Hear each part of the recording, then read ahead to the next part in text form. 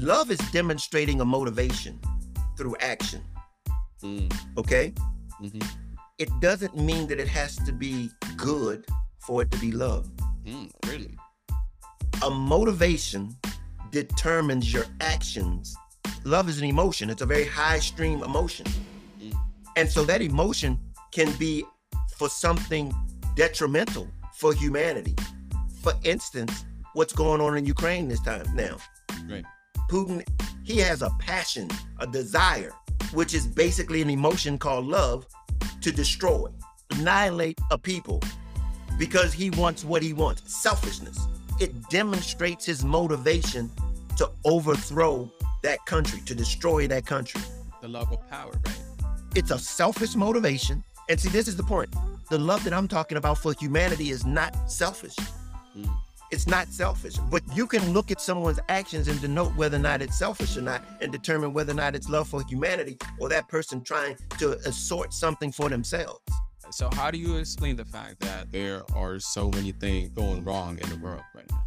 See, that's very interesting. When you say wrong, that assumes that there is an absolute rightness. Yeah. Let's take a simple example. If you go to some state in the US and there are laws in place that are clearly wrong, they discriminate and they go against some basic morality. Exactly. And ethics. That's what I call wrong. These laws have been voted by people, they've been voted by a system. That makes that system wrong. But guess what? Whoever voted that system into place don't think that it's wrong. They don't think it's wrong. Yeah, but deep down, there are things that transcend right or wrong. Exactly. You know what I mean?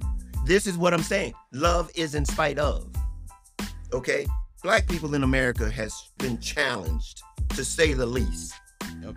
There is no way that you can say, based on where Black people have come from in the United States, is to say that there is some point in time where it's all nullified and all been made clear, there's no way that you can say that. Absolutely. But the pursuit of happiness in America is in being able to navigate whatever the systems are that are in place. Because there's no place or no time that they said that it was ever going to be fair. Never said it was going to be fair.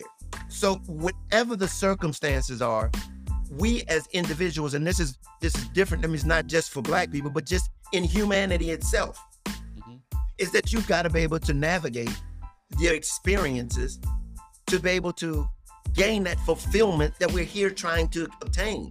And so we can't look at and allow people to use oppressive systems to nullify our ability to reach our potential.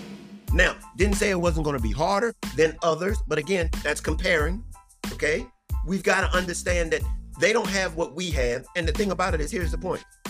I can't think of a stronger people to have been able to endure whatever Black people has to endure in this country, to think that there's a stronger people than Black people.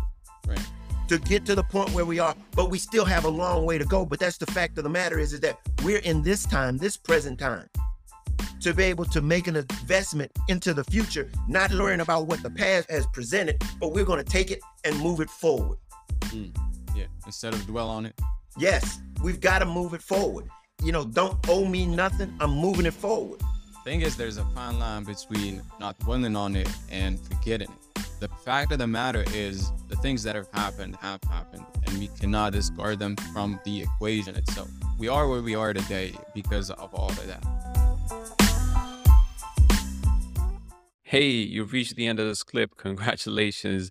Jokes aside, please take a moment to follow, review, or share it with your audience. It literally costs you nothing, but it would mean the world to me. Thank you in advance for your support. I truly appreciate it. And until next time, peace.